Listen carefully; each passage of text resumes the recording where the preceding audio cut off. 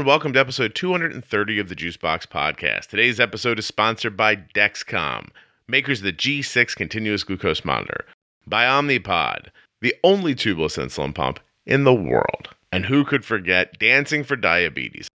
Find out more about all the sponsors at juiceboxpodcast.com in the show notes located in your podcast app, or by going to these links. Ready? Dancing4diabetes.com, Dexcom.com/juicebox, myomnipod.com/juicebox. Today's guest has a ton of connections to type 1 diabetes. I'm not going to spoil all of them here in the intro, but I'll give you a little taste. Remember when Lilah's mom, a couple episodes ago, talked about Lilah's Aide at school? That's Brianna. That's right, Bri is our guest.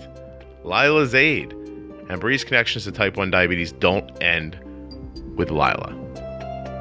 Please remember that nothing you hear on the Juicebox Podcast should be considered advice, medical or otherwise, and to always consult a physician before becoming bold with insulin or making any changes to your medical plan.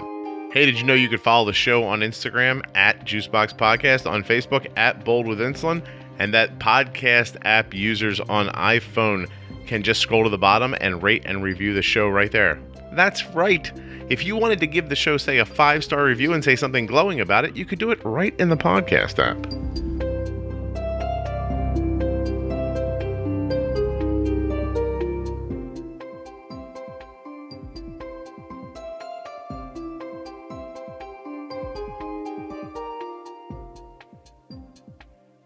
We have to get going quickly get started, because now there's more story to tell than there was before.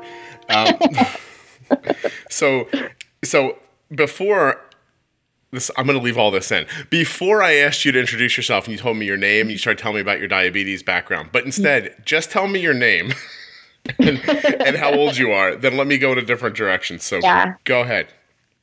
My name is Bri, and I am 26 years old. Okay.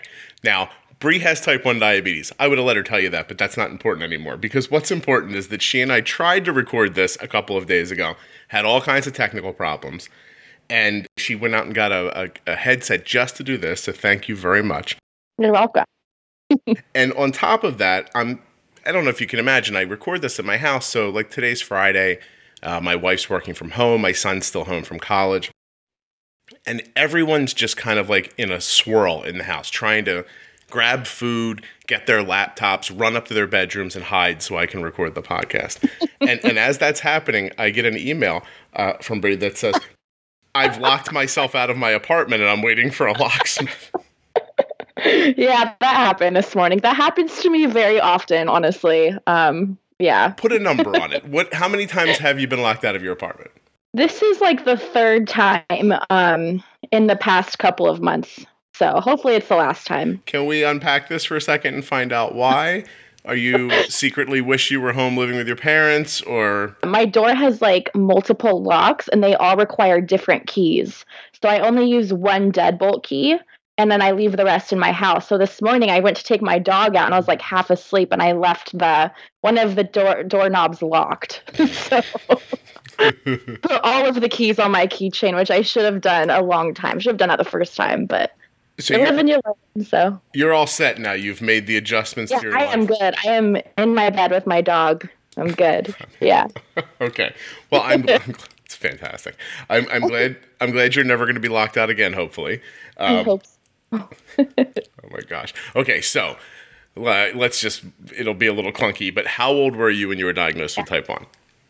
I was 24, about to be 25. So I'm still, it's been like a year and a half, pretty much. Yeah, exactly a year and a half. Is this, is it, what month were you diagnosed in? I was diagnosed in June 16th of 2017. Yeah.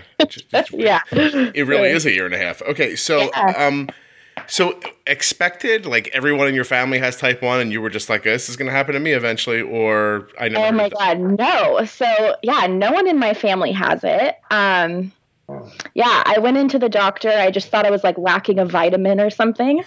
And I was like, I just need like, some extra vitamin B in my system. And then they took my sugar. They couldn't even read it because it was so high.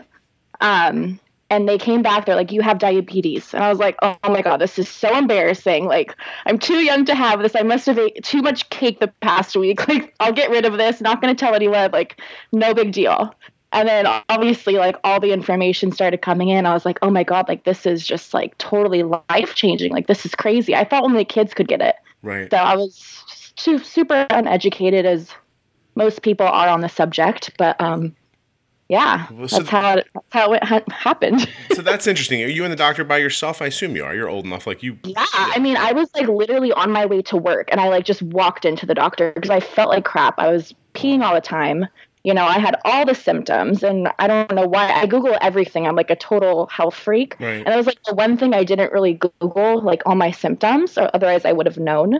But yeah, it was like crazy. So you're really just lacking vitamin insulin. So. Exactly. Yeah.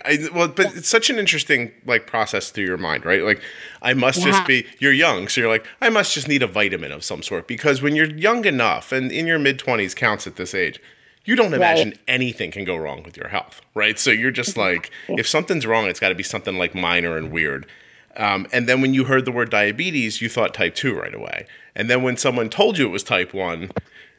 Yeah, well, I didn't know that there were different types. I thought type 1 was like the pre-diabetes that you can like get rid of.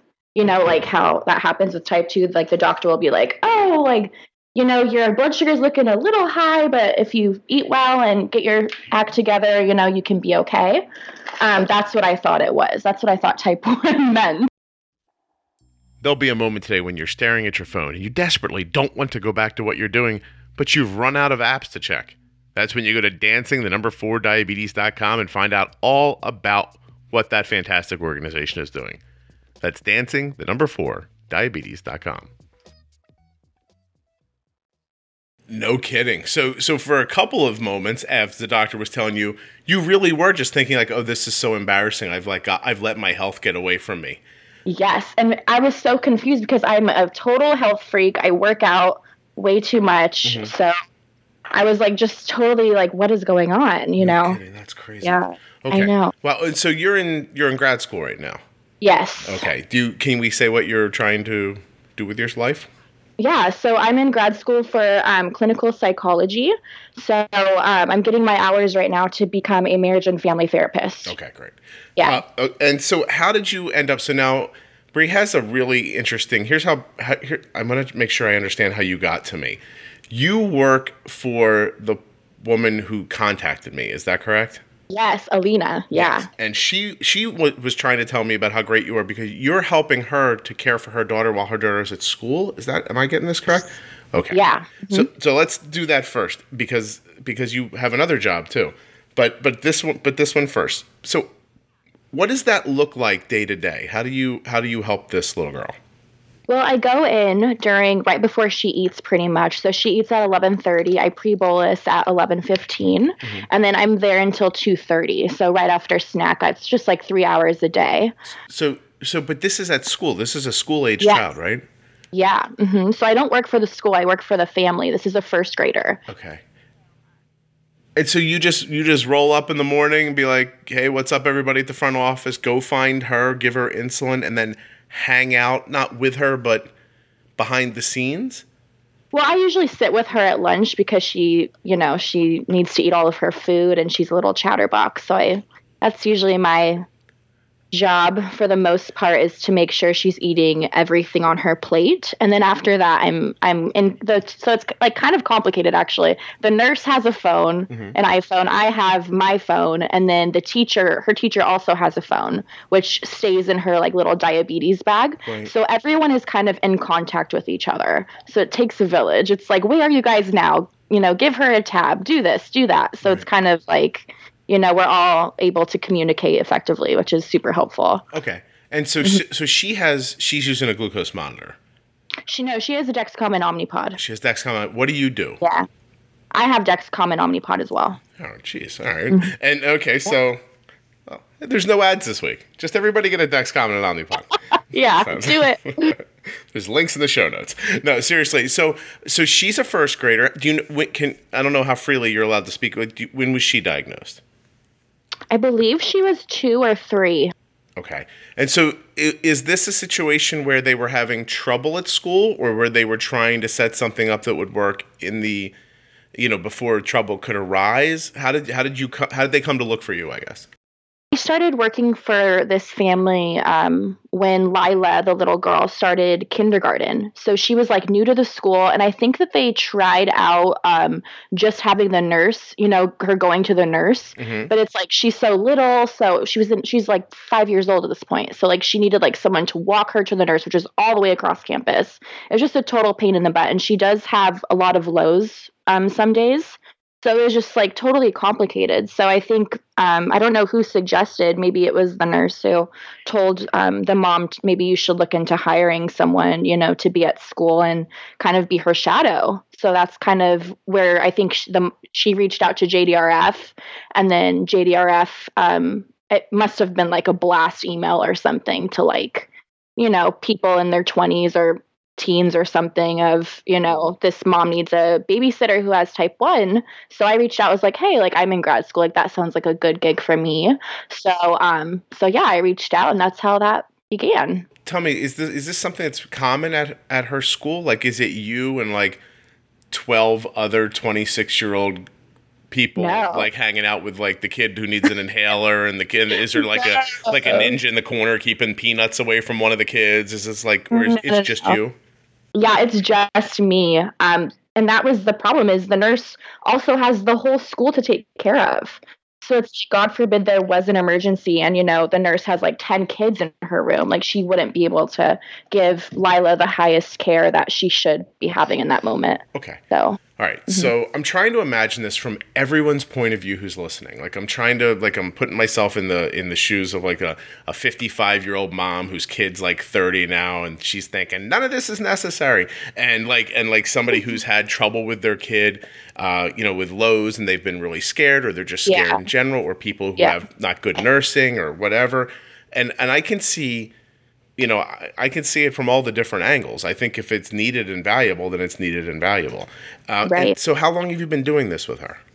So last year I was full-time. I was there every day. And then this year, since I have clients now with my the counseling center that I work at, I'm only there a couple times a week, and then I switch off with another girl who does the same thing. Is the plan for the family, and you might not know, but is there a plan to transition away from this? I mean, the kid's not going to be like 15 hanging out with a 35-year-old you, right? Right. No, that's definitely the plan. And I'm really, really, really close with the other shadow. We're like super bestie BFFs outside of our job as well. Mm-hmm.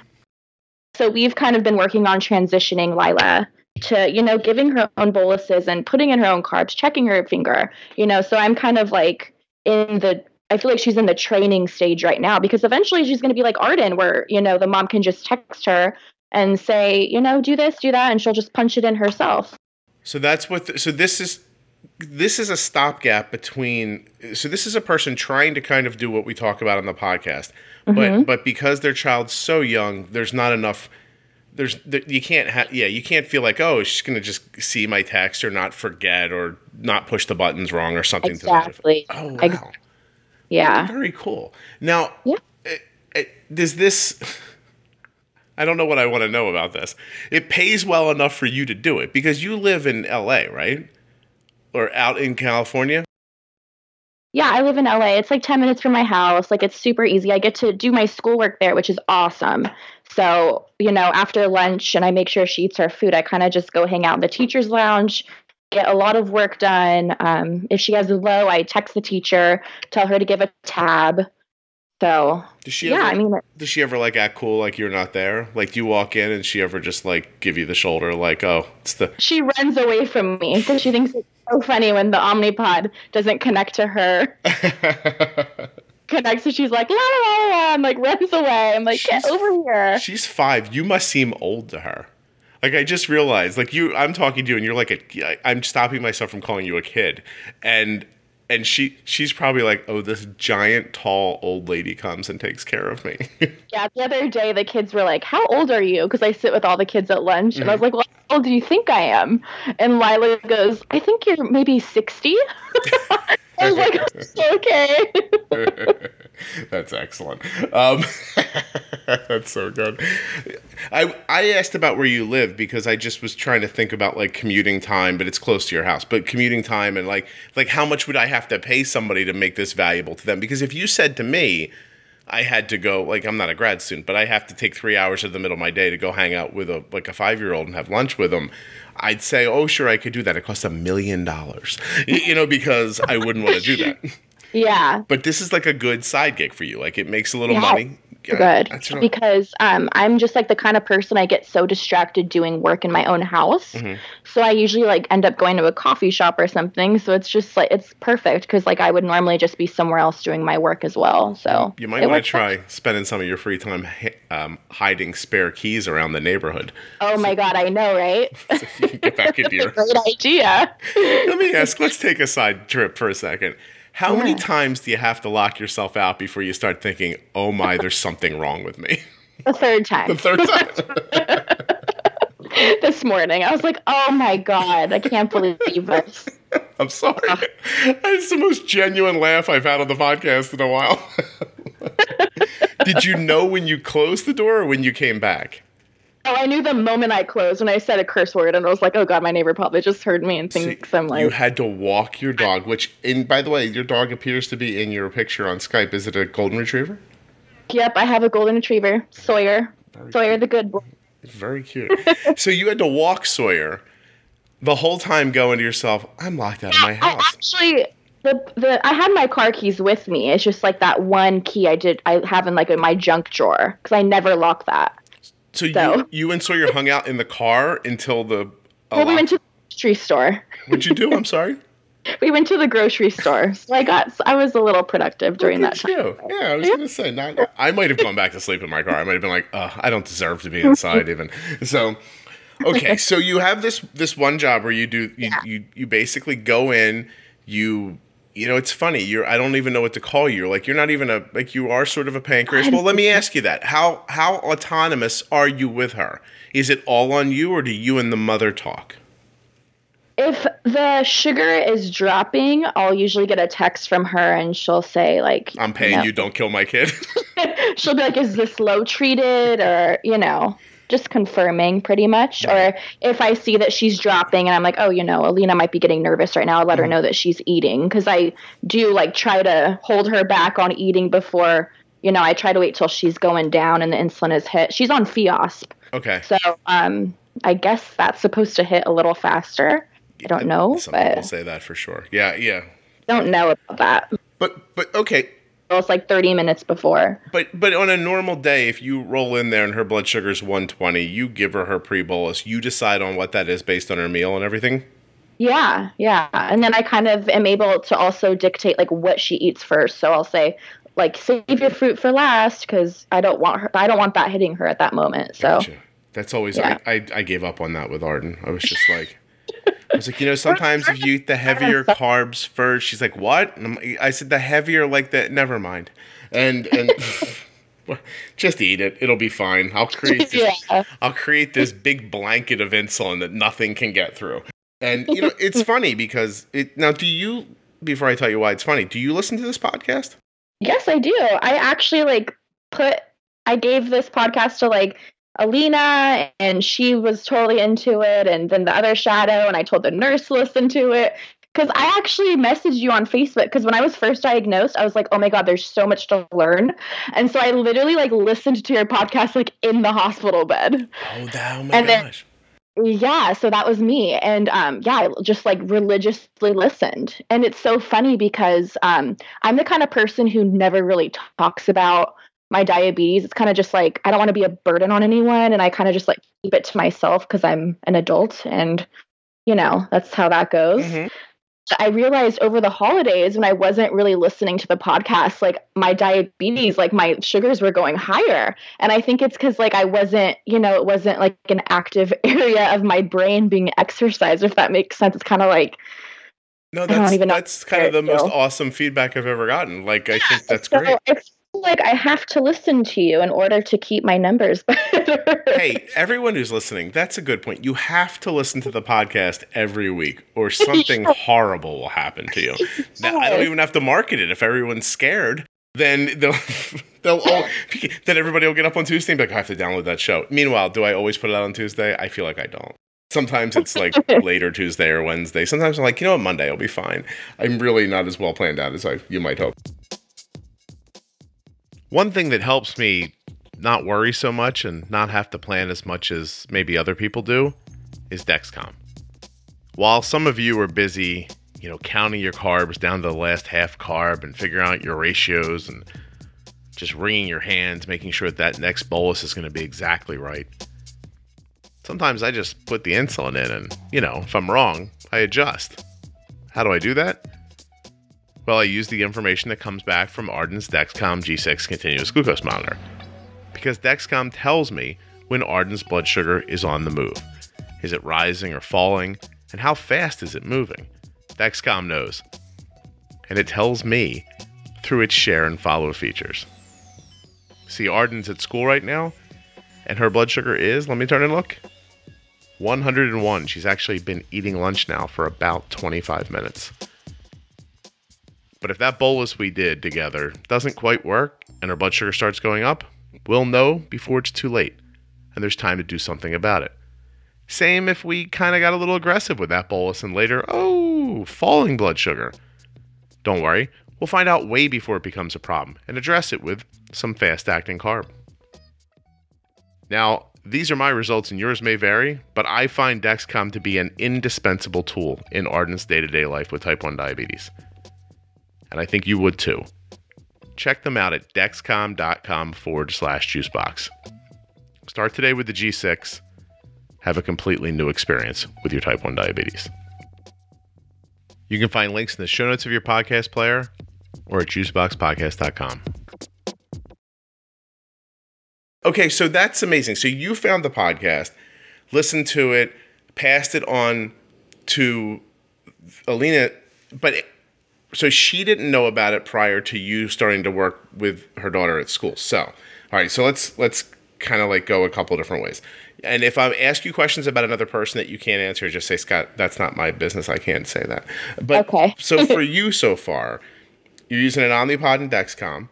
And I want to just say, while Bri has not said specifically she bought them because of the podcast, I do think I deserve more money for the ads because she did buy them.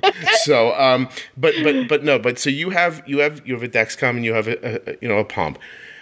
What was the first thing that you took from the podcast that made a big difference for you? I think just having the CGM, I was like, I need that. Why don't I have that? Why don't they give that to you straight out of the hospital? Right. I understand like getting the pens at first and, knowing how the insulin works and being more hands-on. Mm-hmm. But I mean, the CGM, like, why would you not, it's like so weird. So you got a CGM and then you could see what the insulin was doing. You kind of apply what you're hearing on the podcast and what you're seeing in your real life. And if I can ask, where are you at with all that? Like what's an A1C that you're kind of getting kind of comfortably at this point? Yeah. Well, when I was first diagnosed, I think it was like 13 something. And then after that, 3 months later, it was already a 6.2. Mm-hmm. So I was like on top of it, but I was also honeymooning as well. And also I just listened to the episode the other day about insurance. Mm-hmm.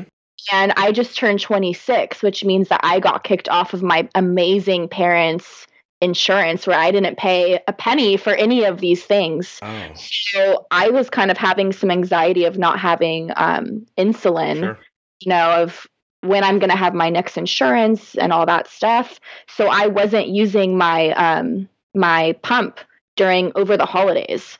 So that was really difficult because it's like all the extra food and all that stuff. But so I haven't been to the endo, so I don't even know what my A1C is right now. What was your last one that you remember? I think it was higher than usual. It was like a 7.2 or something, which I wasn't too happy with. Very respectable A1C, but I hear what you're saying. So I didn't expect to talk about this, but how long will it take you to find insurance? Like, what's your plan? Well, yeah, today's actually the last day to apply. So after I get off of this, I need to figure that out. Because I want to stay with all my old doctors and stuff, which is like huge for me. Right. So I just need to find a plan that I can stick with everyone and that Omnipod, Dexcom works with too. So you're still a student, and Yeah. and you don't, and I guess this isn't. We can't out you on the podcast, but I mean, No, fine. you're not working for a company that offers insurance, is what I was going to say. Nope. Right. Yeah. Okay. Let's do this. By you, there is so much about you that I want to talk about, and yet there's details here. So I'm looking up at my clock to make sure we're okay. Okay. So the little girl that you help at school, do you find it motivating? Like it's, do you know what I mean? Like, I'm assuming there's a standard that, like, if I have a job, I've had jobs in my life, right? And I show up to my work, and there's a standard, there's an expectation. I have to do so many things, put so many things away, whatever it is I have to do. And if I don't do those things, my employer looks at me and says, "You're not cutting it." So I'm kind of guessing it's similar. Whereas if the mothers say, "Look, we're paying you, you're coming to the school, I want my kid's blood sugar to be, this is our goal, and if it doesn't, I want you to get it back." Like, do you feel like that about it, or do you feel, how does it strike you? I mean, it's just, diabetes is so unpredictable, as you know. So I feel like that would be so much pressure if the mom was like, "Oh my God, like, why is this not happening? Or why is her number still at this?" I mean, I do what I need to do. Like, I give corrections when needed. Yeah. Treat a low. I mean, that's what I'm there for. I'm not like an endo. Right. And so I wanted to understand, like, for people listening, like, it's not like you show up and they're like, "Look, if the kid's blood sugar goes over 140, we're not paying you for the last hour." No. The mom and I are super close, so we communicate effectively. So you're a comfort and a safety and a communication person. Okay. All right. Excellent. And so when you see her blood sugar and it's like stable and yours isn't, does that feel weird that you were able to keep one person's but not yours?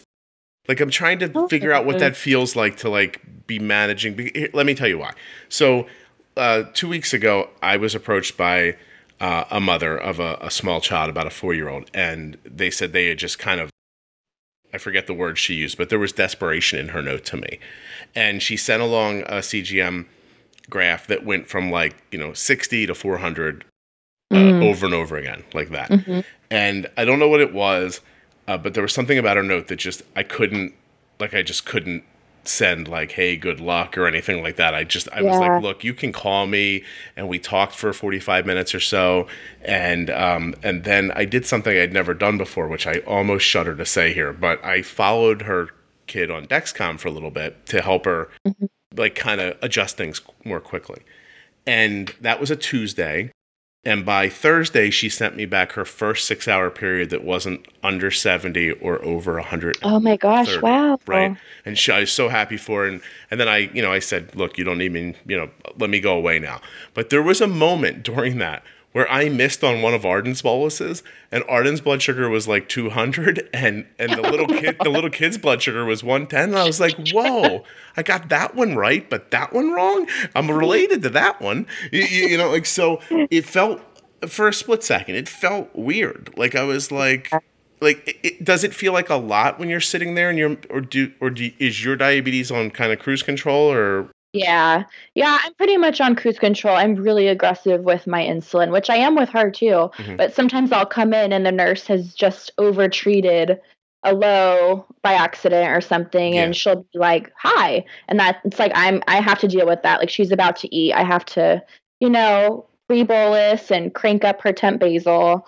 So it's nice because I kind of just get to do my own thing on what my gut is telling me to do. Because it's like, if anything happens, I'm there. Like, if I give too much insulin, which I'd prefer, then not give enough because it's like a whole battlefield, then I'm there to treat the low. So it's like, I like that.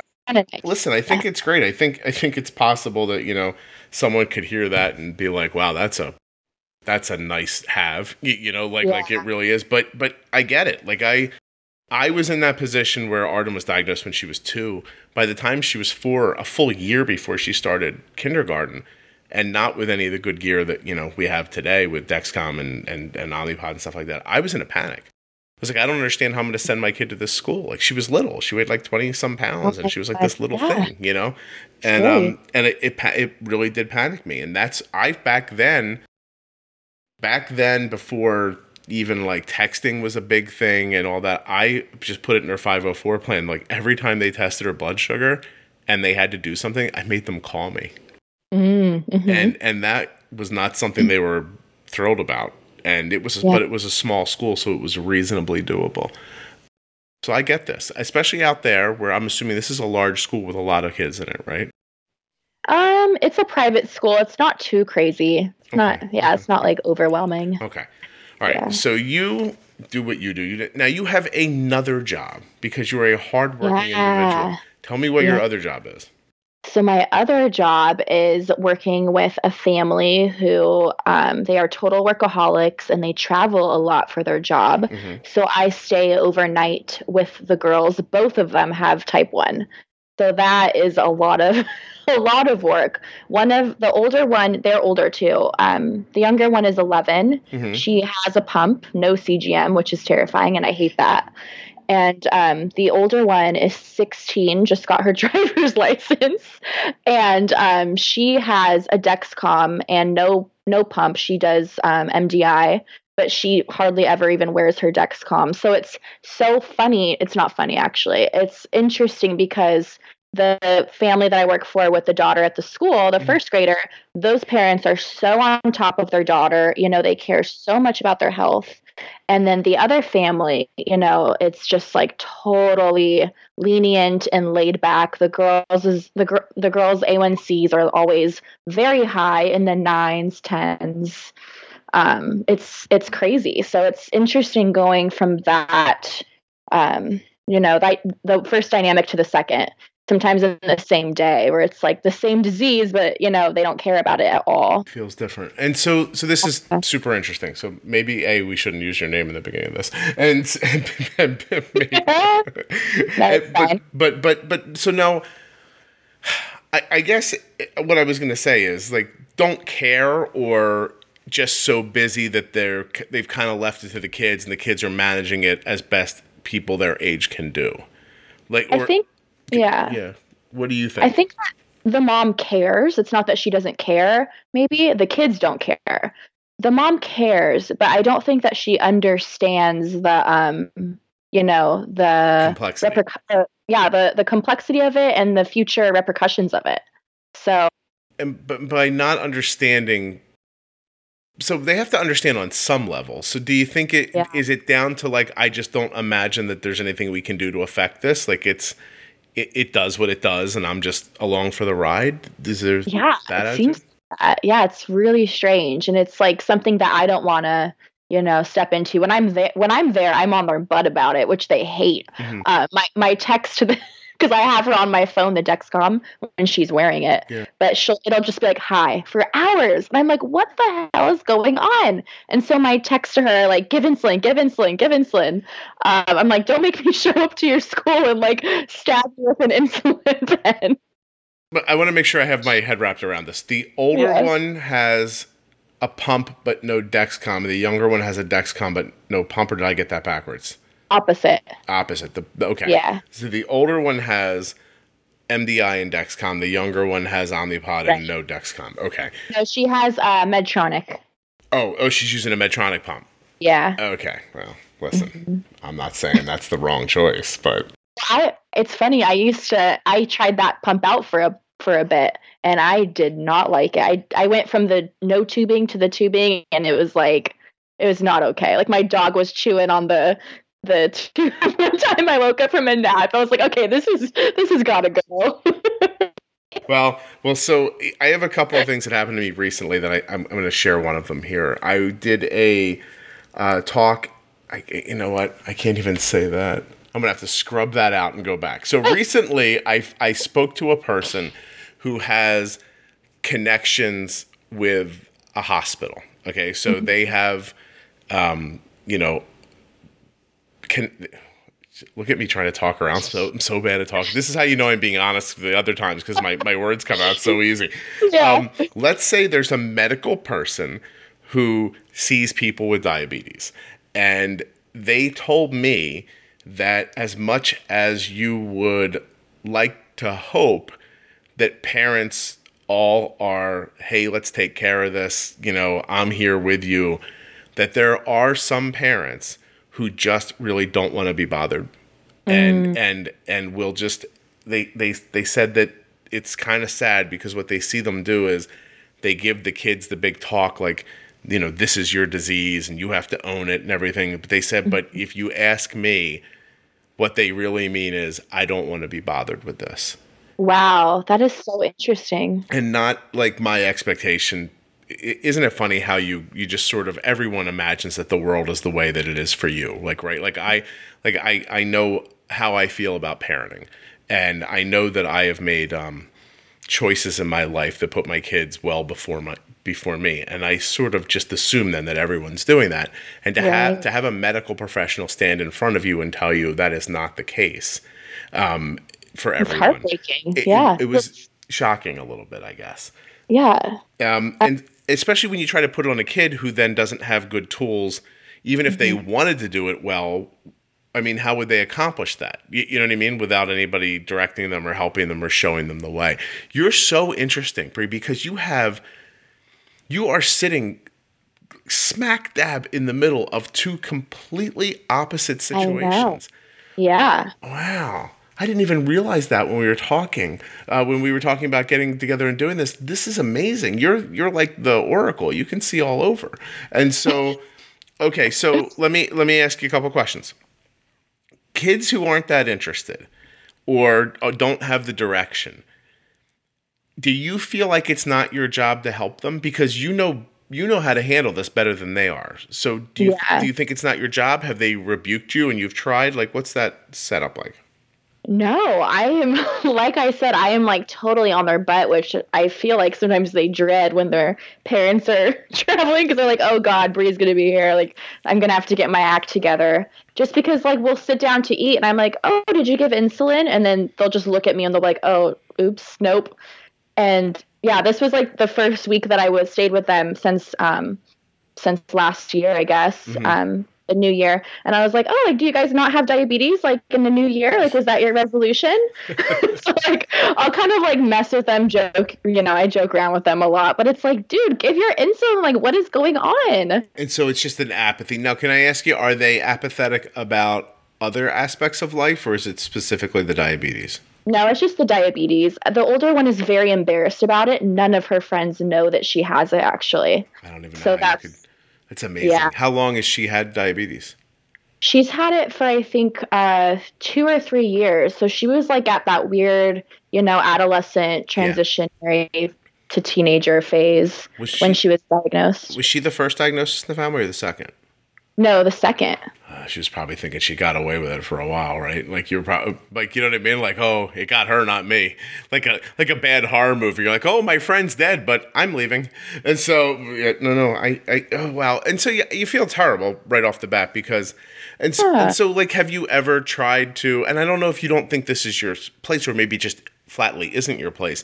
Like, have you ever said to them, look, listen, if I told you tomorrow we were going to eat at 6, could I get you to, start thinking about your blood sugar an hour before dinner, just for a minute? Do you tell them that's a tool that would keep your blood sugar down? And like, do you hit them with the highs cause lows, and once you're high, it's hard to get down? And like, totally. And it just kind of bounces off. I mean, I feel like they just don't care enough to even absorb that information. Like, it's so irrelevant to them. Does one have a better grasp of it than the other? No. They're pretty much in the same boat.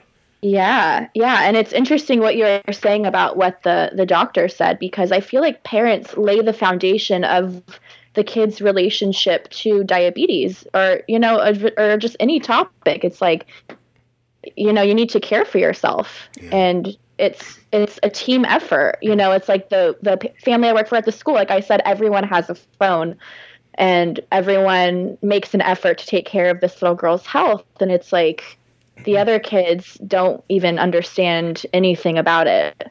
So, and it's a willful misunderstanding because it's not that they don't have these aren't I mean, their parents travel a lot for work and they're paying you to watch them. I'm assuming there's a couple of dollars rolling around the house where they could, go find things out if they wanted to. They can afford to go to the doctor and that sort of thing. So, yeah. Yeah. And it's so funny. Both families have the same doctor, the same endo. Interesting. I thought that was crazy. Well, and not uncommon. Like in an area, there's people who live around me who are like, yeah, have the same doctor. So, wow. Okay, hold on. I got a little I got thrown there by that a little bit. I did not expect you. I mean, in fairness, I never expect anything from anybody because I do no work before we sit down and talk, which is on purpose. For anybody who's new to the podcast, I like the conversations to be organic. I just did not expect you to tell me what you told me. So it's weird to imagine. I'm imagining the situation that you're in with them because, again, by the way, you've only had diabetes for a year and a half. These kids have probably had it longer than you. They're probably like, listen, you don't know what you're talking about. I've had, there's probably part of them that thinks, wait till you get to where I'm at. You'll see how hard this is. And then there's this other part of my head who thinks, I'm thinking back to the person I talked about earlier. Met him on a Tuesday, blood sugar's all over the place. Thursday, blood sugar's not over it. Like a 45-minute phone call and a couple of follow-ups, and look where they got.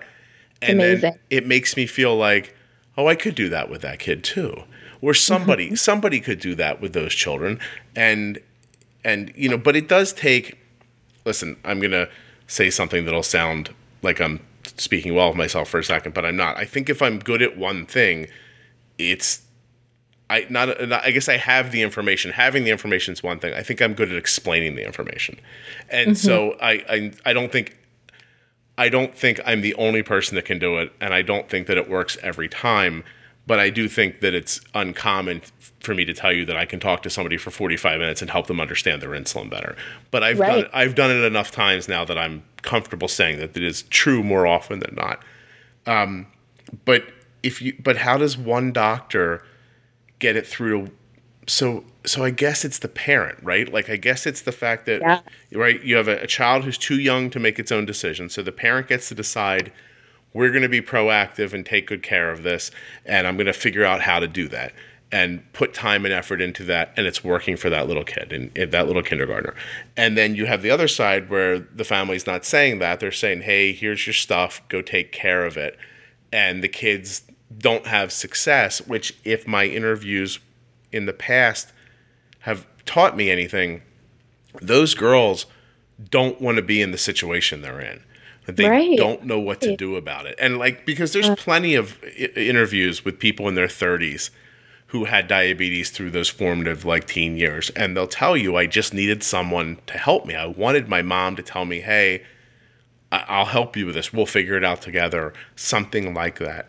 I think everyone wants that. I mean, when I was first diagnosed, I had a boyfriend, and he was just not very supportive of my diabetes. We were together for 5 years, broke up over this past summer, and there would be times where I'd be sitting on the couch so low. He had my Dexcom. It would literally say low, arrow down. I'd be like, I can't move. Can you get me a juice? And he'd be like, you can get your own juice. Oh, so nothing like tough love during a seizure. Yeah, gotta love it. 5 years, Bri? Come on. There was no one better that came. Is he really handsome? Yeah, not really. Oh God. So would it be wrong to name this episode "Bri's ugly ex-boyfriend was a jerk"? I love that. Oh my God. But see, interestingly enough, again, what you're describing is a person who doesn't understand and isn't willing to take the time to understand.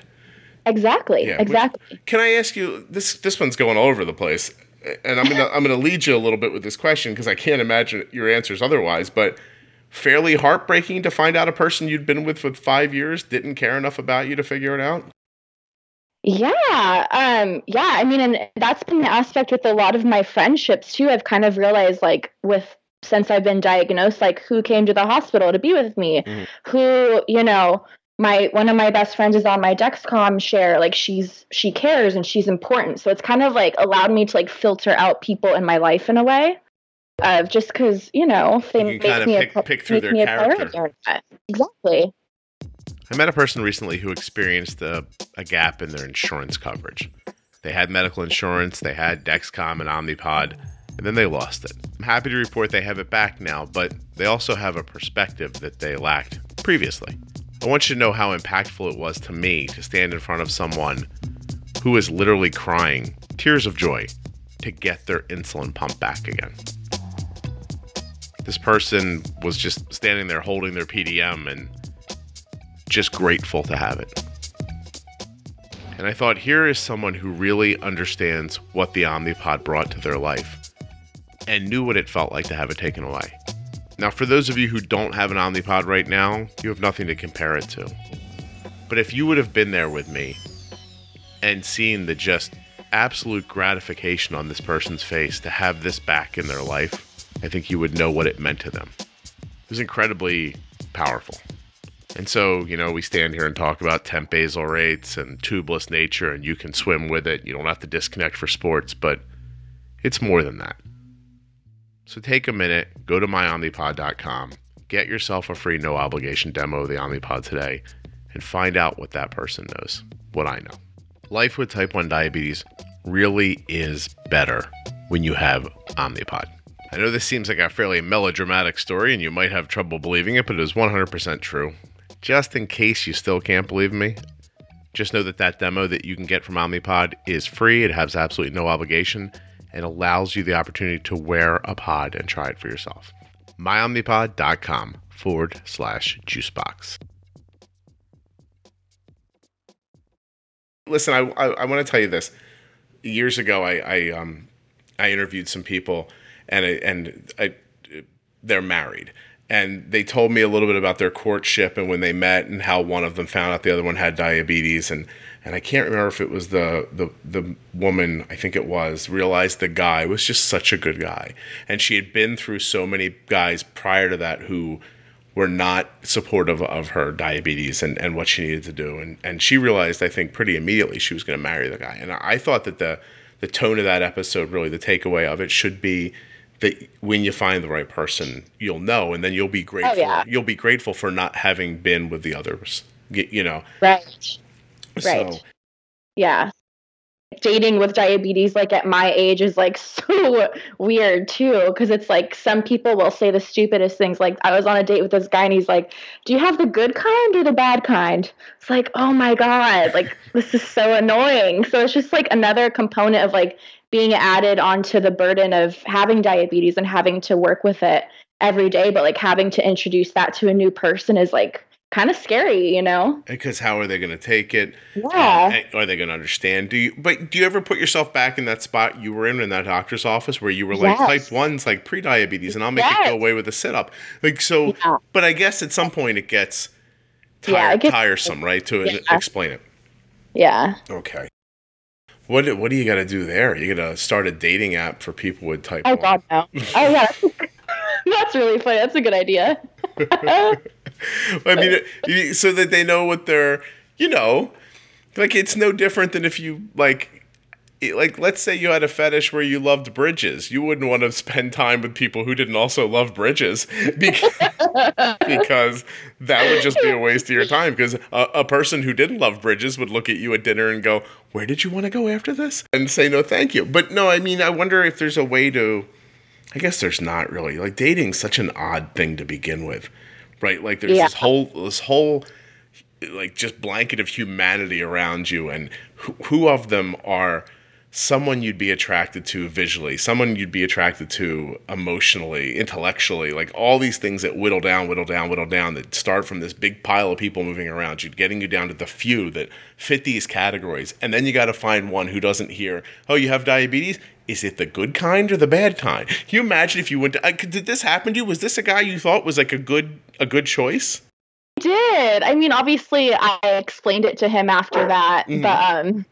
But yeah, and then there's just been other people who are really interested in it and want to learn all about it. And going back to what we were saying about how parents kind of build the foundation of the relationship with it. Same with me. I feel my ex-boyfriend made me feel like any partner will feel it's a burden and I shouldn't talk about it with other people and I should just keep it to myself. That can't so be it's though. Really, Right, exactly. So it's been like interesting, like meeting other people and like learning, oh, it's like people actually are interested about it and like want to help me. And, you know, it's okay to come out of my shell about it. So, as someone who is, I guess, Dog is barking. oh no, he's fine. As someone who is probably pretty close enough to being old enough to be your parent, right? But probably not. I mean, it would be creepy. I would have been like 17 or something like that. But it would have been. You would have been my little mistake in high school. But just the point. The point is, I still am old enough to tell you that you can't build a personal relationship where you feel like you need to hide stuff. Right. It will encumber you in a way that I don't even think you'll understand until it's too late. You can't hide. You know what I mean? Please, I don't want to find out everybody listening to this podcast got divorced next month because they all ran home and they were like, hey, there's something I haven't said. So if you've been hiding something long enough, just keep hiding it. You're doing fine. But I mean, you don't want to, is what I'm saying.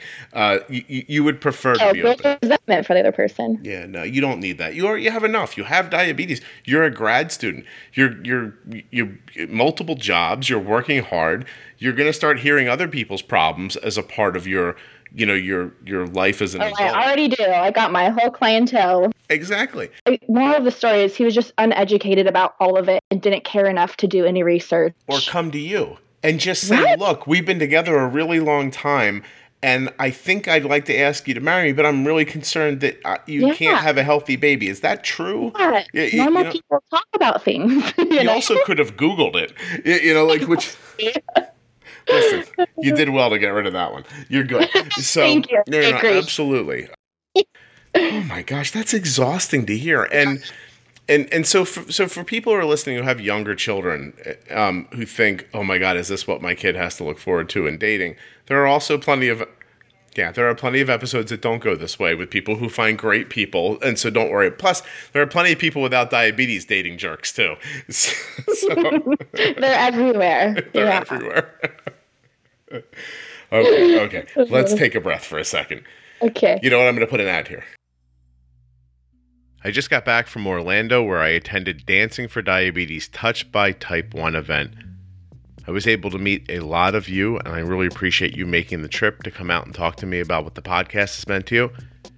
And I also got to speak with new people who had never heard about the podcast. This is all thanks to Dancing for Diabetes and what they're trying to do for people living with Type 1. Take a minute to check them out. dancing4diabetes.com. They're also on Facebook and Instagram.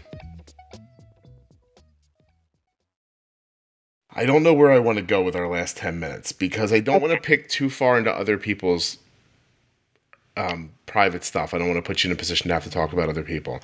And at the same time, you've only had diabetes for a year and a half, which is both a long time and a short time. Yep. Are you excited? Will you have Dexcom and Omnipod. Will you move on to a Horizon artificial pancreas when it's available in a year or so? Or what's your thought about artificial pancreas in the future? Oh, hell yeah. Yeah? Like I said, I had the Medtronic, and like I was at, like, what was it? Their goal thing is like 140 of the blood sugar. Yeah, I hated that. Yeah. So is it, I was listening to that podcast episode last night, actually, with the guy from Omnipod. He did say it is user definable, right? They said that's their goal. They say that every time that I tell them. I mean, I guess it's still going through the FDA review process. I guess it comes down to what they can prove they can make work and work safely and make, you know what I mean? So, but it sounds like that is their goal. I think that any pump company who's trying to make a closed loop system who doesn't see that as a shortcoming of the first ones that are on the market is not paying attention. I think Omnipod's paying attention. So, yeah, because, right, what's the point? If you're keeping your blood, like if you have an A1C that's an average blood sugar of 110, why would you want to switch to something? Exactly. It's like I'd rather just put in the extra work. But at the same time, those girls that you're talking about that you work with, they would really benefit from something like that. They would. Right. So there's a lot of value in it for everyone. It just depends. It just depends on what your definition is, I guess. And how much work you're willing to put in otherwise. Because I have to agree with you. If you told me that it was going to keep Arden's blood sugar at 140, I'd say, well, I guess I'm not interested then. Mm-hmm. You know, I mean, I would love the overnight. Now, if you told me you could throw into auto mode overnight, and I don't know, maybe that would tease me enough to try it and then like do it manually otherwise. But I don't know if it's going to have manual modes and auto modes. Like we don't know enough about it yet to make that decision. But I'm excited. Like I think it's me too. Yeah. I think the future is now, for the lack of a better and less cheesy phrase. But I think it really is. And it's only going to go and get better from here. So you live by yourself right now? I do. What's that like? Because you said you're pretty aggressive with your insulin, but you live by yourself. How do you do that? Like, how do you keep yourself from worrying? Dexcom Share. I mean, I have my mom on there. I have my friend who lives down the street from me. And every time I go low, I mean, my phone is blowing up. So, you can't avoid it. Oh my God. Like, I just, like, they don't understand either. Like, it takes a few minutes to kick in. Right.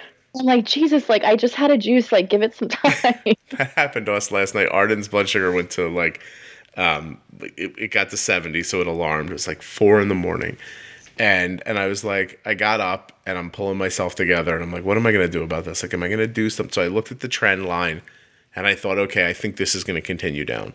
So I gave her a little bit of juice and I didn't want to shut her basal off because I knew she's getting up in 2 hours and, 4 o'clock's getting close enough to, her kind of witching hour where her blood sugar starts to kind of creep back up again. So I didn't want to cut basal. So I just gave her some juice and I got back in bed. Same thing. Like I figured 3 revolutions of the Dexcom, maybe 15 minutes or so, and I'd feel comfortable going to bed. Every time it beeped between then and when it ended up being 20 minutes later when I was comfortable going back to sleep, my wife barely came out of her sleep and she was like, 3 beeps, there's 3 beeps, there's 3 beeps. I was like, what? She's okay. And I'm like, she's okay. It's okay. I've got it. Okay. And now, now I'm like, I'm online. I'm trying to read the news or just keep myself awake for 10 minutes, 5 minutes later, beep, beep, beep. Hey, there's three. Like I was like, oh my God. I'm like, go back to sleep. It's like she did it every time for 4 times. And finally it rose up over 70. And I don't know if I was more relieved that Arden's blood sugar was going up or that my wife was going to stop half popping out of sleep, like talking about how many times she could hear beeping. I was just like, oh.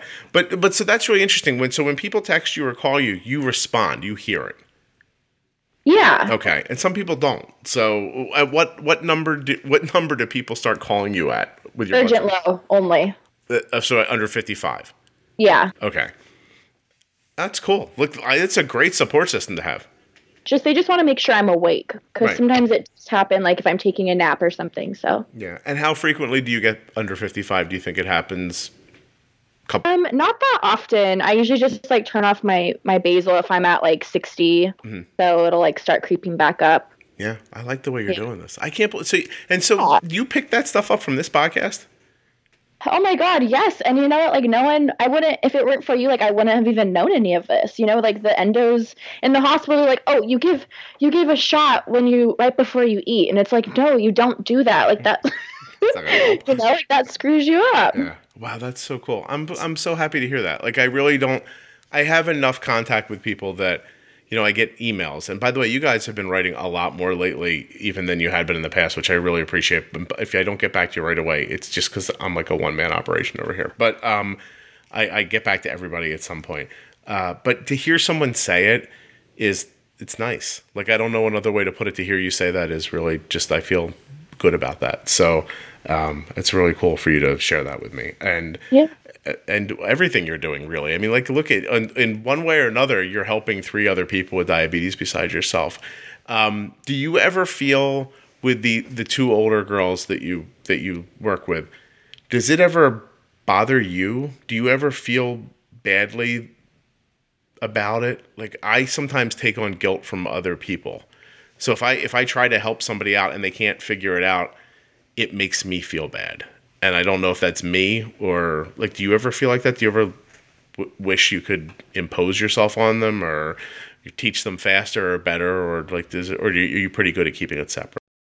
Yeah, I feel like I'm pretty good at keeping it separate just because, like, with my therapist job, like, same with that, like, I have to keep, like, the the stories I hear in there separate from my home life as well. So it's kind of like same with that job. Like I have to keep that separate. I can't carry that burden with me. But yeah, it's tough when the kid does not have a CGM and, it's on me. Like I am the caretaker. So it's like I'm setting my alarm, every 2 hours to go check her sugar because I'm so paranoid about it. I don't like that. I don't like where I can't see where she's going. So I would love for her to get a Dexcom at some point. And do you give her insulin when she's sleeping without her knowing? Yeah, through her pump. Yeah. Okay. So there's that kind of comfort level between you. And I'm sure they're not looking to be that involved anyway. So anybody that's helping is probably. Oh, yeah. They would love if I could just follow them around everywhere and do it for them. Well, I'll follow them on the Dexcom and I'll get them going. I figured out it takes me about 3 days to teach somebody how to do it. But they have to listen, though. They can't say, then they have to wrap their head around the ideas. And wow, it's so interesting. Yeah. Mm-hmm. It's interesting too because there's a boy named William that was on this past year, and he was 15 at the time I talked to. Oh, I think I listened to that one. Right, but he's just it's funny how it's the opposite. Like he heard the information, he's like, "Ooh, I want to try this." Right, I'm going to try it. Yeah. Oh my gosh, do you ever try to? Like, could you get the older one to like just listen to the podcast to see if they would connect with it or not, or do you think they're beyond that? I can talk to her about it. I just don't. Yeah, I think she's just at such a weird age right now, and I hope that she'll care more as she gets older. And I tell her, maybe it might take a health scare of something happening for you to realize how important it is for your numbers to be more consistent and more steady. It's so hard to know how to talk to someone about it. Yeah, it's really difficult to know what to say to somebody. Like, do they need some people need a kick in the butt, some people need a pat on the back, like that whole thing. Like, and how do you know who is who? And then when you go back and listen to somebody who's 36 tell you that when I was 15, if my mom just would have done this, that would have meant the world, or that, or been there. I've talked to people who want to help their kids. It is to some degree, not to some degree. It's completely about how available the child is to the information. Like, right, like how much do they resist it or want to listen? And I always tell them the same thing. Like, you have to like sit down and just say, look, obviously we haven't done really well at this so far, but I've got some new information and I need a month to put it into practice. And so you got to cut me a break for a month. Like for a month, I'm going to say bolus, and I need you to do it when we say, because I need to learn what's happening so that we can because that's to me, that's the heartbreaking thing, is that if they understood the things that we talk about here, that diabetes really would be less of their day. If they just knew what to do and kind of did it in a timely fashion, and they're being overwhelmed with it, it's probably constantly on their mind, even though they act like it's not. Yeah, and I actually went to what was it? Connected in Motion, the diabetes camp. Yeah. My friend that I was telling you about, her and I went, and there is a diabetes psychologist there, and he kind of made a good point. He's like, if you're in denial about your diabetes, like you're thinking about it more, and it's being more of a burden in your life. Whereas if it's just like you give insulin for your food, that's like a routine thing. Yeah. It's just like an added step that we have to do. It's like, oh my God, like I don't want my CGM to show, or like I don't want, anyone to see me pulling out my PDM because it's so bulky and embarrassing. Like that's how the older one thinks. Like she has that mindset, and that must be like so hindering to her. Yeah. And a huge weight on her shoulders versus if she's like open about it. It absolutely is heartbreaking. Like to hear you talk about them is really kind of crushing. And I think it's what we say. It's what I tell people all the time. Like, I know I say to them, like, look, you have to pre-bolus a little bit. Then, hey, if it tries to go up, you can nudge it back down. Like, and people are like, oh my God, you must be involved with this all the time. I'm like, no, barely ever. Like once you get on a roll with it, you understand how to do it. It really requires much less of your time, effort, and your attention, which then you can drift off and think about other things, and not worry about anything. And like I just said to somebody the other day, I'm like, the first thing I need you to do here is move the high alarm down on your Dexcom. And she's and then people always say the same thing. It's going to beep all the time. I'm like, no, it won't. I was like, if you and I talk about this a couple times, it will not beep all the time. I promise you. And so, okay. Well, obviously it's difficult to know, how much you can impose yourself into another person's life. And I'm not telling you need to be doing it, or that that you're certainly not letting them down. You're doing them a huge thing already by being there for them the way you are. I was more just wondering how you found their availability to ideas and to help. Yeah. I mean, I tell them, like insulin doesn't hit you for a while. You have to pre-bolus. You have to give insulin before your meals. And it's just like, it just goes in one ear, out the other. Like the 11-year-old is in her own little world of like slime and like, like doing her own thing. She doesn't care. She doesn't understand. The older one though, like she would be able to understand if she actually, was open to the idea. So here's my thought. Like if I was in your spot and I was with them, based on what I know and based on what you know about your other job with the kindergarten age child, what if you approached it with them as, hey, listen, you guys are about to have the greatest weekend of your life because I'm going to take care of your diabetes for 48 hours in a row. Mm-hmm, and you're not involved. You're not going to be. It'll be hard on you. You'll be devastatedly, you'll be crushed, like no energy at the end of the 2 days. But I wonder if 2 days would be enough for you to get them into a better range, so they could start to feel better, and say to them, "Look, this is what this took. Now, why don't we do it together and get you to a point where you can do this on your own?" Like, I wonder if it's something you could show them. Because I think, you know what I mean? Because trying to get them involved in it is going to be nearly impossible. Because first of all, their blood sugar is crazy high. They're probably aggravated to begin with. And they already don't understand. It's already probably a sense of shame for them. And so, like, what if you came in and just reset them? Like, just hit Control-Alt-Delete, which I think by now is a really old reference. Right? You know what I mean? Like, said, look, let's start over. I'm going to take care of it for a couple days. I'm going to show you what I think you could do pretty easily. I don't know. Like, and they might tell you to go to hell. Like, I have no idea, but it runs through my head, and it seems like such a, I don't know. It's hard to hear. The hard part is that they go to their dad's house over the weekend. So I watch them during the school week.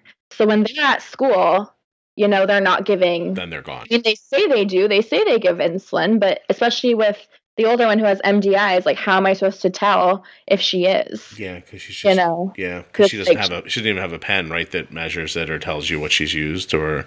Right, yeah, it's like, I have no idea. Yeah, wow. Yeah. All right. And so I don't know. I can do that when they're at home though, like, and show them, because also, like what you were saying on some other podcast I was listening to the other day, I like totally binged the other day, but you were saying like you want Arden to like be her most authentic self, because it's like you said, like you're moody and irritable when your blood sugars are high and you're not being your normal self. Right. So that's like a huge component of it as well. Yeah, it's so crazy to think that somebody could be having reactions and feelings that aren't really the ones they'd be having if their blood sugar was lower or higher. That's just such an odd, there's a ton about life I don't find fair, but the one thing that I don't find fair that kind of really makes me angry is the idea of wasted time. Like, wasted time really makes me upset. And to think that those kids might be living a day or a week where it's not who they would be. That's and that's sad. And it's also, by the way, unfair to put you in a position at your age when you're not related to them to feel in any way responsible for that. But I'm just wondering, like, if you could just kind of take it from them, let them just relax, not think about it, but have good outcomes, and then say, look, now let me, like, all together, we can do this together. Yeah. You know what I mean? Yeah, that's a really good idea. I don't know. That if you did that, you could, you could definitely ask for a raise after that. So you'd be like, hey, I fixed your kid's blood sugars and nobody broke into the house. So I'm going to need some, an update to the pay. Yeah. Well, Bri, you were really delightful. I appreciate you so much coming on. We're over an hour. So let me just ask you if there's anything that we didn't cover that you wanted to that I might have missed. Not that I know of. No, we covered a lot. Yeah, I know. Oh, look, there was so much. There's just there are 3 things that we spoke about. We could have just talked about you the whole time, which would have been reasonable. We could have talked about you in the kindergarten. I just was trying to hit on everything because no, it's perfect. This is super interesting. So, okay. Well, thank you so much, and I appreciate that you that you put so much effort into being on. I'm glad you got rid of the boyfriend who doesn't care about you. Your Me dog too. is adorable. Please keep in touch. I'd love to know how things are going. Yeah. All right. Thank you so much. It was great talking to you. You as well. Have a great day. Okay. You too. Bye. Bye. I believe we can all agree that Brianna was very open and honest and a lot of fun to talk to. And I think we could agree, too, that we want to find out more about Dexcom, Omnipod, and Dancing for Diabetes. We're going to go to the show notes. We're going to click on the links. We're going to go to their web pages, dancingfordiabetes.com, dexcom.com/juicebox, and myomnipod.com/juicebox. Let me take a moment to thank you for all the great ratings and reviews that have been popping me up on Instagram, for your emails and social media notes, and in general for sharing the show with other people. This, again, will be the most popular month in the history of the podcast. That's because everyone out there is sharing. So thank you for that, and get yourself excited because next week Jenny Smith will be back. We're going to talk about the variables that come up in life with diabetes and how those variables may change your management decisions.